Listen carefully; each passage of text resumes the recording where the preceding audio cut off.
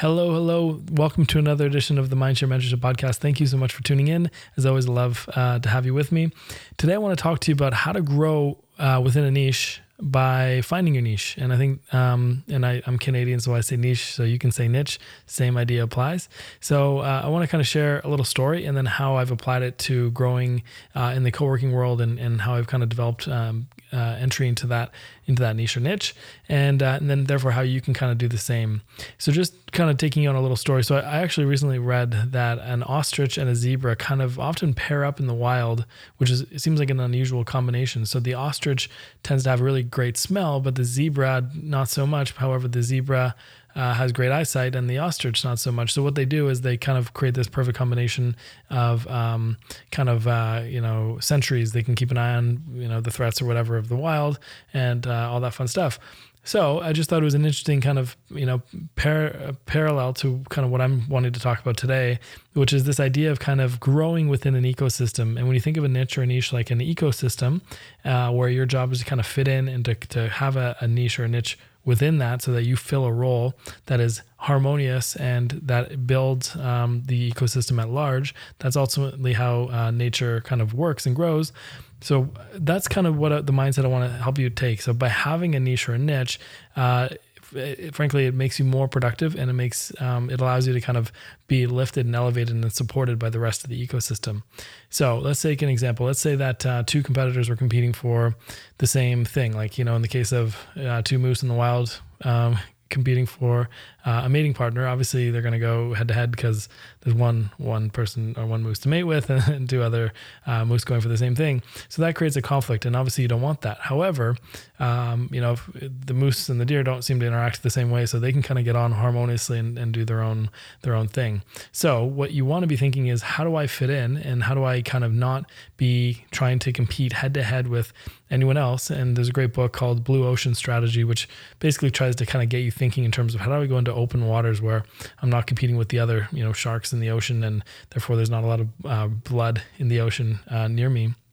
So this whole idea of kind of being in an area that still allows you to succeed and to grow and to do what you want to do and to build a business, but doesn't kind of overstep or cannibalize with others in the market, which there's a time and a place for that. Of course, competition is real, right, among similar species, but you want to be kind of one who kind of plays in their own sort of arena and does their own specific thing, such that if someone wants that, that's where they go. And if they want something else, they go to someone else. And, that's the best way to kind of own something very specific within a niche or a niche. So it's kind of niching within a niche.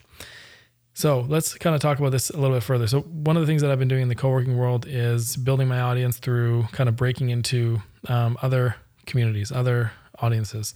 So if you want to grow your audience, one of the best things you can do is say, where does my target market already hang out? Now, I haven't really done that yet with Mindshare in terms of reaching into other communities and maybe sharing content, mostly due to sort of time and resource limitations, But what I've been able to do in the co-working world is basically kind of develop relationships where, for example, I developed a relationship with another co-working consultant. They specialize more in the operation side of things, and I specialize in the marketing side of things. So we were very much aligned in terms of we didn't step on each other's toes. We were very supportive of providing business and opportunities one way or the other, because ultimately at the end of the day, neither of us did the thing that, even though we served the same niche, we did different things. And that's kind of a key kind of area if you're looking for these opportunities to get in front of your target market or to kind of create content and show up. In my case, I do a lot of webinars and I do podcasts and that sort of thing. If you want to do that, you have to obviously be not competing with those people who control those groups or who have that audience.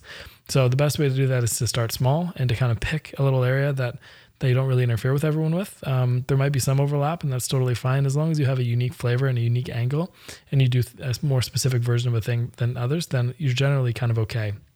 Now, that being said, when I was getting into the co-working world, I could tell there were definitely people who were not warm to my entry, and there were definitely others who were. And just through the force of sheer resilience and friendliness and being just generally just interested in kind of collaborating with people, I made efforts to reach out and network with people who are in the industry and kind of break down some of those barriers, making sure that they knew that they had their thing and I had my thing, and kind of, being very clear on what I did and what I represented, and them doing the same. So whether they were more niche or niche than I was, or less niche or niche. Like for example, if they specialized in content marketing, still there's opportunities for partnership and a relationship there because I focus on a broader thing and they would go deeper on the content side.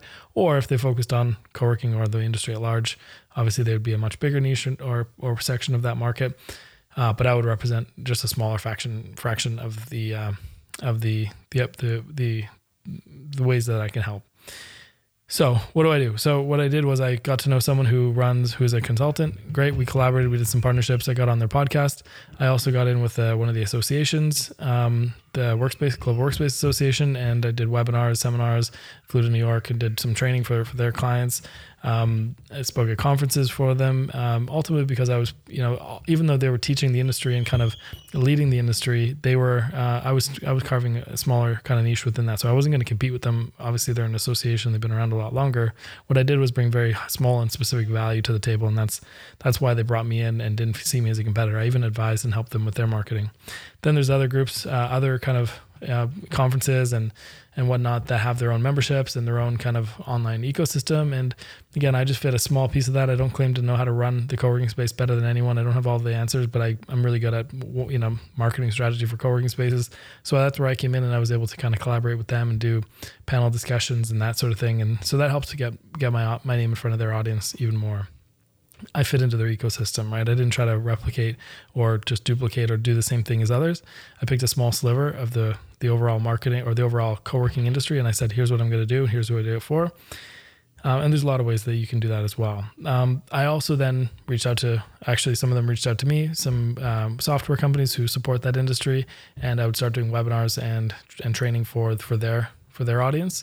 And that also brought a lot of eyeballs and attention over to me. And, through all this, the main call to action was join my email list.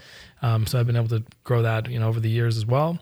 So now when I open it, I've got, hundreds of people that open my email, and I think it's only like 600 people, but it's very specific and targeted. So that's enough for me. So between the software companies, the conference folks, the associations, the other consultants, and several of them I know, and I've reached out and they've reached out to me, and we've exchanged emails and opportunities and made referrals and all kinds of stuff. Between all of that, at the end of the day, I've been able to kind of bridge into this industry and then showing up in all the various platforms and communities and contributing. And ultimately all that takes a bit of time, but what you do is you just get known for a small specific area. If you think about in the ocean, there's these like suckerfish and the shark, and the suckerfish feeds off of the back of the shark or the whale, removing algae or whatever else. And that benefits both parties. So the shark's not trying to turn around and eat it.